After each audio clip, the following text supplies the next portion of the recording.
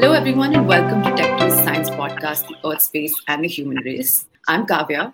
And I'm Abigail. And today we're talking about the power of people in India's climate dialogue, how campaigns that are mainly driven by citizens influence India's larger climate policy, and the discussions we're having around climate action and climate change. And joining us for this conversation today are two pretty cool people. Antara Vasudev, who's the founder of Civis, which is a non-profit that mediates conversations between the government and India's citizens on important draft laws and policies before they are passed.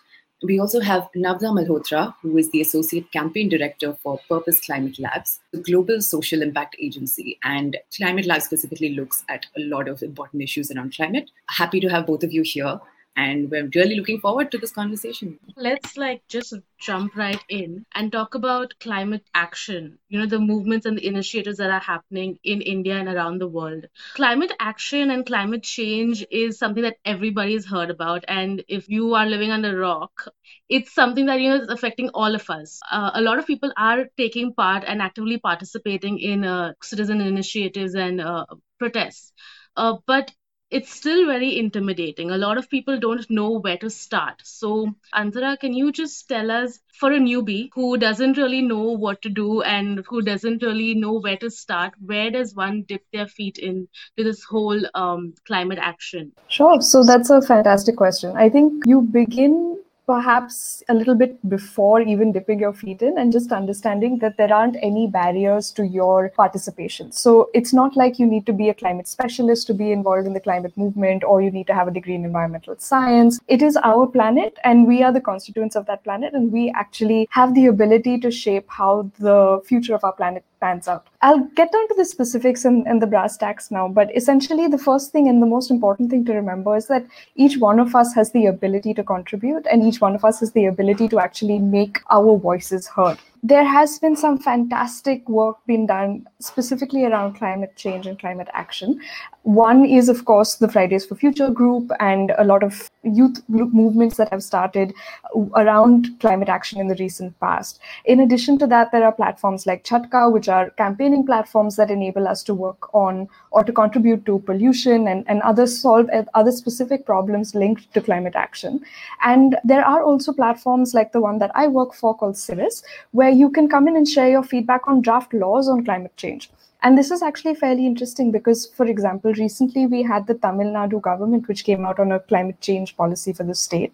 And individuals like you and me could just walk up and share what our inputs are and what we would like to see done differently to make sure that law is shaped in a way that actually impacts change on ground.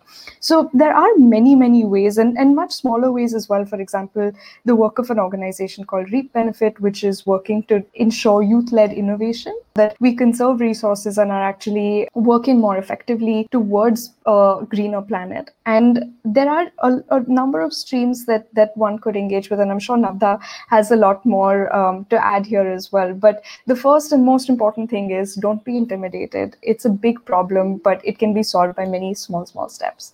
Never before in human history have we had access to the channels of technology, social media, provided to us, available to us, that can actually make us feel empowered to take action for things that we believe in. And that could be climate. Social media in particular in India, I think, has opened up this new space completely, because you see people from all facets of society. We talk about a digital divide, but there is a digital divide in terms of access to tech. But India is the country that's using WhatsApp the most right now. WhatsApp has actually emerged as a powerful tool to make change happen. We see that government websites and stuff are actually now including WhatsApp numbers to send complaints. So like the MCD site in Delhi has a place for people to take pictures of garbage burning during bad air quality days and send in photos of that. Just last week, Delhi experienced really, really high air quality levels. The government actually opened up, they banned construction activities, but they provided the space for individuals to actually send complaints in if they spotted construction happening around their neighborhood. Digital platforms have given us the space to do it. Of course, there's a parallel threat to this that not a lot of people know that it exists. And I guess that's where organizations like what Civis is doing, but also what Purpose, like what our role really is as a social impact agency, is convening different platforms to come together to amplify situations like this and really, really get the word out there. So in Delhi, we have a channel called Help Delhi Breathe, which is completely citizens-led campaign. It's a campaign that's being run by mothers, doctors, groups, medical professionals, think tanks. Anyone and everyone can be a part of it. It's not something that's led by climate people. I also must confess that I lead the climate work at Purpose, but I'm not a climate expert. My passion and my interest lies in mobilizing people for climate. And that's what I think Purpose is also really good at. Yeah, the second thing is really, as I was saying, it's amplifying that these platforms exist and making this reach people where people are at. So instead of expecting that common people, common citizens would be able to find these things and reach out, it's actually about taking the platforms to wherever people already are to make sure that that bridge gets created. We look for role models to show us the way, in a sense, to give us inspiration or specific things that we can learn from that experience to bring into our own lives. But for climate action specifically, or engagement, public engagement, are there good role models or examples of communities that have done outstanding work to engage the people in that community in problems that community is facing? Absolutely, Kavya. I think, India, if we just go back a little bit in history, India is a country that has always been concerned about the environment, right? I do believe that climate and climate change is a more Western term. It's a more Western notion. Indians perceive it as a Western thing that's come in. But as a society, we have always been extremely concerned about protecting our environment. And you can see this even in the traditional habits and customs that we have. Some folks at the grassroots level, at the community level, who have been doing this for they've been doing it far longer. And I think, if we just even talk about the Chipko movement, right? I don't think we pay enough attention to that. It's a group of women who did such a simple thing, such a simple yet such a strong, visually impactful action of going and hugging a tree and protecting it. I think, that's fantastic. Ridhima Pandey, who's emerged as well in India, she is doing a lot. She's at the forefront of a lot of the climate conversations. She's been, we've been working with her through our partners, through other collectives that we're a part of, and actually taking young people's voices to decision makers to work around like Forests Act and livelihoods, even the movement that's happening in Goa right now for Mollem. It's really inspiring that you're seeing these little movements of people emerge in places where it's not happened before. For so long, everyone has been going there for like beaches and like tourism and their trips and their holidays. But no one actually knows that Goa has this whole other side of biodiversity that needs to be protected, right? And those are the messages that are being used. So I think for me, these are the local movements that really inspire me every day. Movements emerging from what is locally relevant. It makes such a difference because I may not be able to see the impact of climate change much further from my own locality, but what can I do in my area, right? And I think a lot of that is also happening in Bombay, for example, with the Save RA movement that arose, with the new young climate heroes who are popping up, who are now almost celebrity status for young people. And it's so interesting and exciting to see that all of a sudden you are chatting with a climate activist and somebody comes up to them and says, I follow you on Instagram, you're like an influencer. It's so great to see that happen. I think it's just time that such movements became a part of popular culture and actually got integrated into the way that we see our day-to-day lives. And this is one fantastic opportunity, and completely agree with Navda. Young people are killing it. So they really need to be helped and kind of pushed forward because the work that they are doing is truly inspiring. With Greta was the only one who shot into the spotlight and has made such a big hullabaloo around her. But there's so many others. How do you get boomers involved? How do you get the older generation to care about the planet, about climate change? Because we are the ones who are going to suffer the long-term effects. Climate is so often seen as sitting outside of our periphery. Our priority right now is making a livelihood, getting enough food to eat, providing for our family. We all have aspirations for the future. We want to make enough money to be able to travel, to post stuff on our Instagram, tell our friends about it. every single thing I've mentioned is something that the climate crisis is impacting, right? You're seeing your food patterns change in the country. You're seeing your weather patterns change, which are impacting your travel plans as well, right? And I think that's the hook. You have to meet them where they are at. Right. So even when you're asking about older people, one of the hooks that we have identified is protecting the planet for future generations. Right. When we talk about air pollution, we have realized that the power of mothers can't be beaten by anyone, because a group of mothers advocating for their kids' health is the strongest climate action you're going to be able to get. Right. Because that power of love and protection, no other person can actually bring that. Yes, there is this thing of like, they're the ones who have caused all of this and it's our burden to bear, and, they'll be gone. I feel like it's everyone's burden to bear. We were designing a campaign for schools in Delhi to talk about air quality monitoring. And one of the teachers actually told me that, Navda, please don't come in and make strikes a part of the tactics. Right. And I was really surprised, because all over the world, all over India right now, Fridays for Future, the movement's taken over. Kids are out on the streets. Kids are talking about this. And here this teacher tells me, in India, education is still a privilege. Education is something that people are still fighting to get access to. To take kids out of the classroom and tell them to go on strike for a day is not conducive to India's reality. Right. So one, I would say, like, you have to meet people where they are at. Use messages that resonate with them.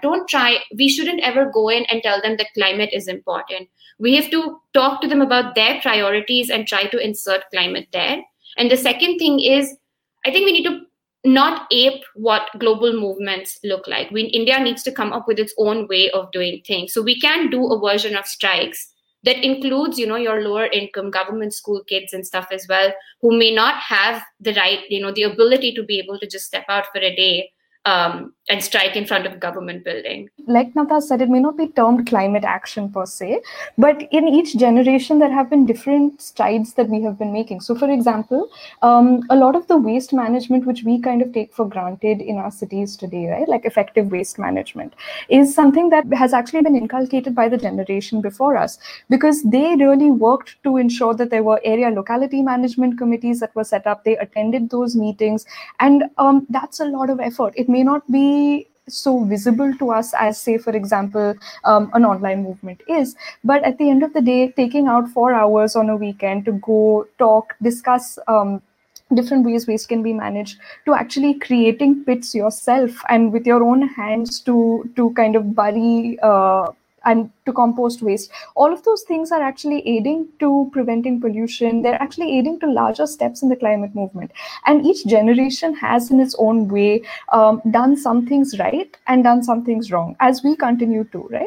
We may actually go out for a climate strike, but if we're changing our phones every 6 months, that's not really adding to a lot. So we are each making our own lifestyle choices. And I think with challenges like this, it's also really, really important to kind of cut ourselves some slack and know that we will try and find a balance at some stage, like every generation has before us. Because what happens if you don't is that you may not start at all, and that's the challenge. We will, in our own ways, find small ways to actually contribute to the movement, and we will also make mistakes that perhaps 30 years down the line, we'll have a podcast saying, oh, these folks, what did they just mess up? They messed up so badly. And it's okay. I mean, it's all part of the process. But the idea is that we learn and evolve and teach and evolve. And saving the planet is not going to happen overnight, right? So we have a long way to go. We just have to make sure we keep our sanity through it all.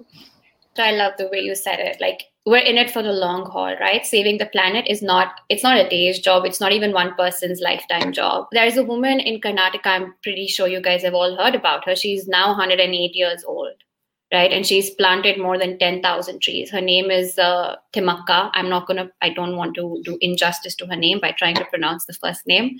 But now that is someone who, is not a young person, but she's done far more for the country and for our environment, way more than anyone else, way more than any of us. And she's done it using like local techniques. She's someone who doesn't come from a very, she's well-off family.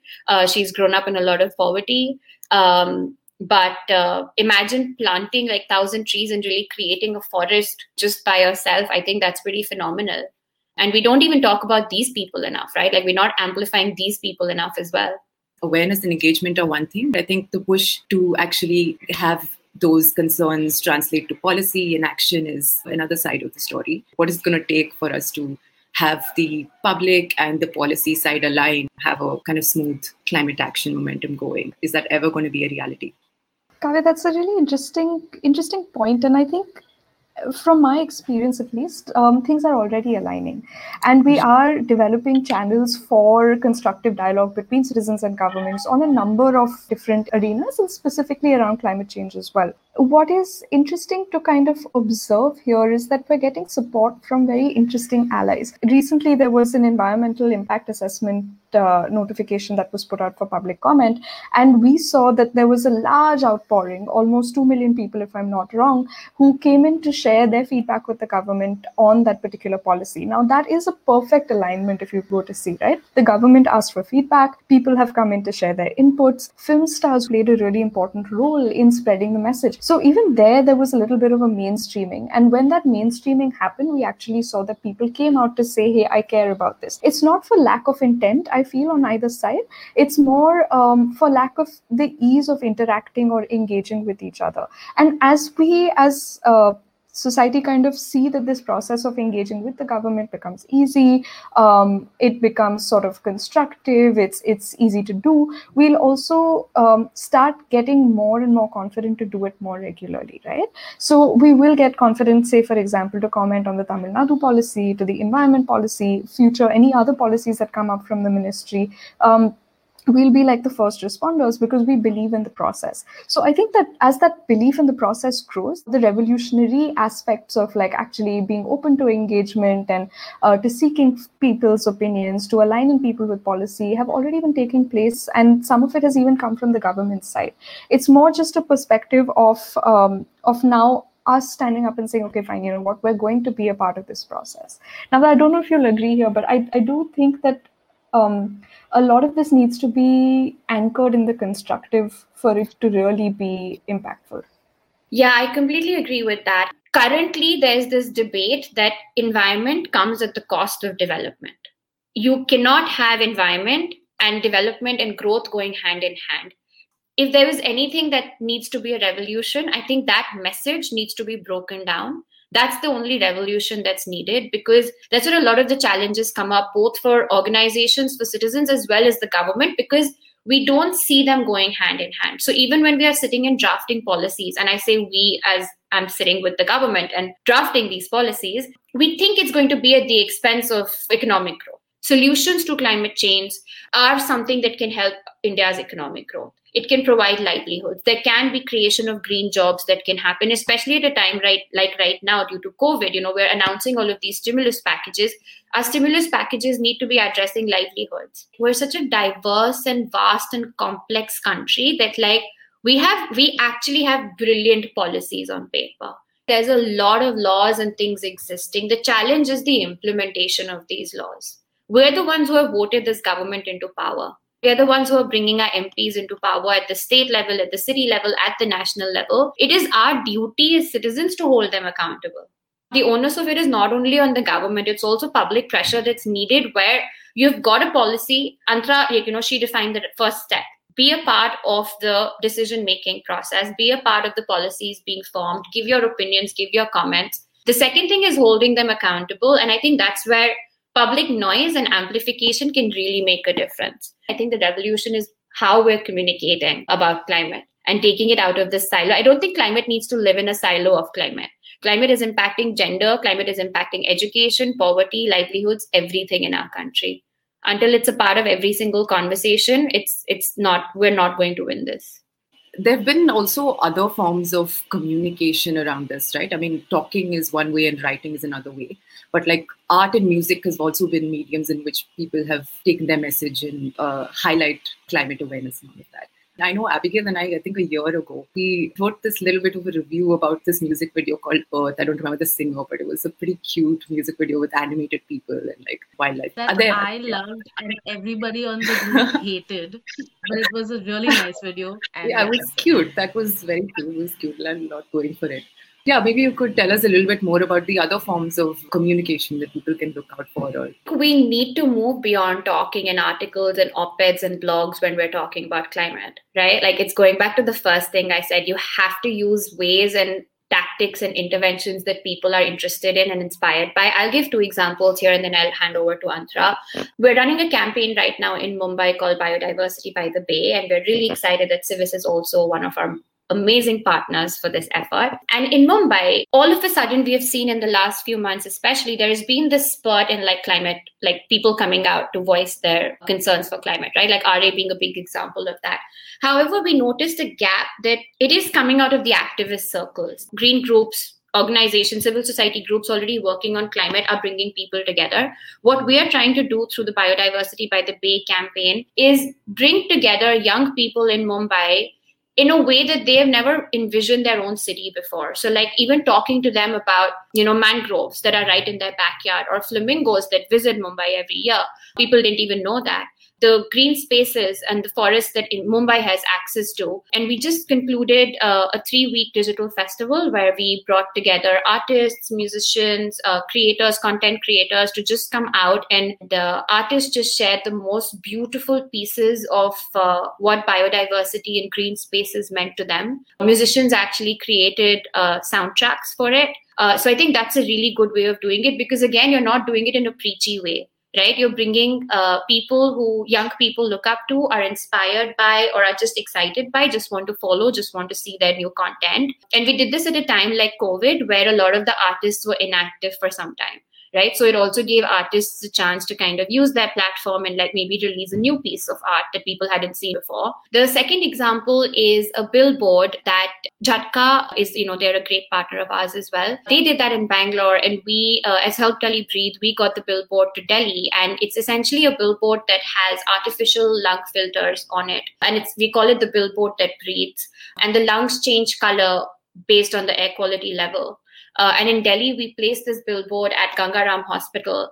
And the reason for doing that was we wanted people in Delhi just to see what's actually happening to the lungs inside them, right? So it's the most visual way of showing something that scientists have been talking about for quite some time, activists have been talking about for quite some time. But here for 10 days, you could actually see that within 2 days, the lungs that were white to begin with turned gray because of the air pollution. And then we had like medical professionals, volunteers standing around the billboard, talking to people about it. But just seeing that billboard, like people were actually taking selfies in front of it, right? It's a really scary thing to see disgustingly gray, black lungs sitting in front of you, and you're like, okay, that's what's happening to me inside my body. But it was such an impactful way of making a problem that people don't really see otherwise. Like air pollution, we only notice it when there's that gray layer of smog that sits in the sky, or when we are having breathing troubles. Let India Breathe, they're a collective. I think just a few months ago, they didn't use art in a way that you create art to talk about something. They got artists to talk about an issue that was really important. And this was India's environmental impact assessment, which is a extremely, extremely technical piece of paper. It's an entire massive policy and laws that impact every single environmental legislation in India. It's the thing that binds it all together. And these guys, they started putting out calls on their Instagram. And it's the first time, and I've been working on climate for about 11 years now. It's the first time I've seen Instagram being used as a medium to tell people to come out and actually email the Ministry of Environment. Right? And when we're talking about like public engagement, we always try to come up with the simplest call to action, right? You don't want to lose your audience when you're bringing them on a journey. So telling someone on Instagram, go off Instagram, write this email, send it to the Ministry of Environment. But they did it. There were like millions of emails that were sent. It actually resulted in Let India Breathe, the website, being shut down for a few days. But I'm like, the power of bringing in the right voices to mobilize people is also so important. I saw everyone, like every celebrity was sharing it, artists were sharing it. So people had prepared a draft and they were putting it on their social media, and they were like, just copy paste this. This is the email you need to put it out to. So one is using creativity as a medium, but also using creative individuals to engage with your audience is equally important. When we talk about these movements that happen on social media, even some of them that then translate to them going offline and going on ground itself, it'll create awareness. People know about it, but it won't have the same impact on the policy, on the government, on the laws.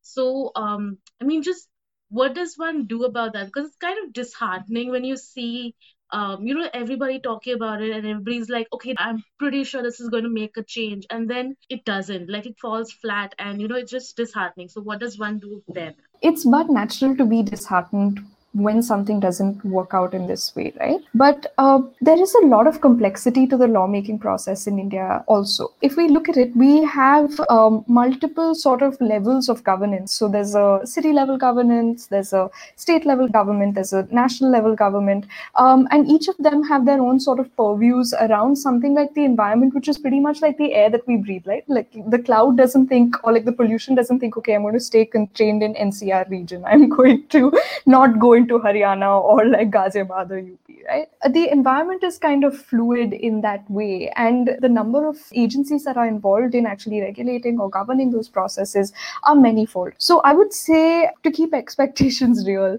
in some way, if you are contributing to something, you need to see it through for the next 2 to 3 years. You may not get an immediate sort of return which says that, hey, in 3 months, this has happened and this is kind of close through.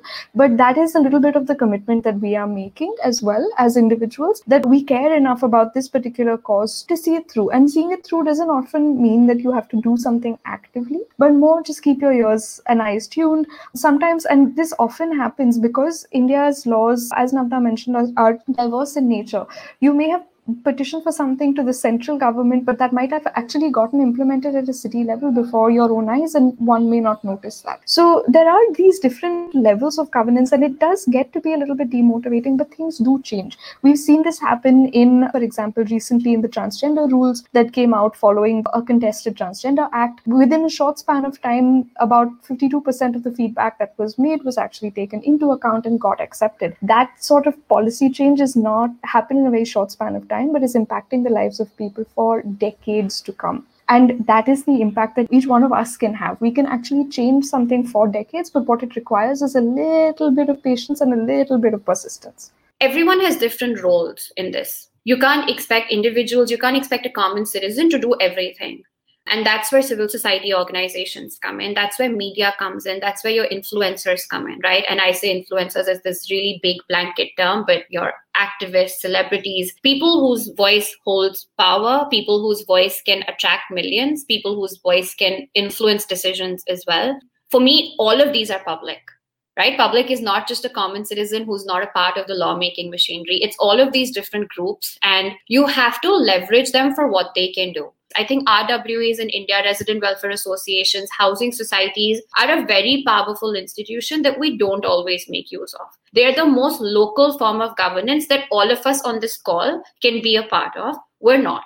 We don't know it. Right now, the RWA groups are the most active because every day they're like, oh, this person got COVID, this person got COVID. I've never seen the RWA group being this active. When other bigger things, okay, COVID is obviously the biggest thing, but equally big things are happening in the society. No one is talking about it. Using institutions like this, take it to the civil society group. If common citizens, if all they can do is make their voice heard on social media, that's a good enough thing. Then it's the onus is on us, it's on groups like us to take that demand forward. And I think that's where when we design campaigns, when we identify partners to bring in, it's something that we call power mapping. And I know it sounds like a technical term, but really sitting down and seeing who has the power to make change happen versus who has interest and influence to make change happen. Why is it Deepika Padukone important? Why is it Ranveer Singh making noise about something important? It's because they will get you the millions of people that you need to go to the government and say, listen here, 50,000 people in India want this change. Love the example that you shared, Antara. That's been such a long fight, and it's great that the laws come in, but sometimes it may not, and it's fine. We have to turn back out again. That's the persistence that's needed. If one route doesn't work, try another route.